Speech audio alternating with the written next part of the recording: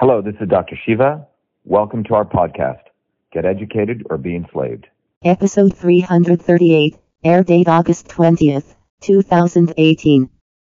Here we are at Real India Day with two of our volunteers, Michelle and Marie. We're getting some beautiful henna work done. As you can see, this is a 5,000-year-old tradition. They're putting the material on, which is made from leaves, right?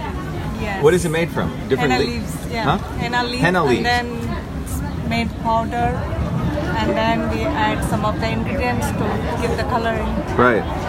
And you can see this amazing artistry that's being done by Ms. Tamal Selvi here. And over here, we have Michelle, who's getting a very different design done. Wow.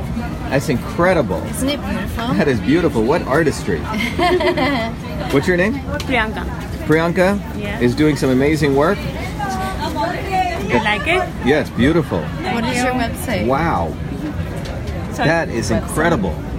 Website? No, I don't have. I just doing my personal. Anyway, that's a real Indian henna. Yeah.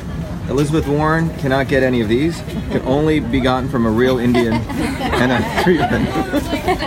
Thank you.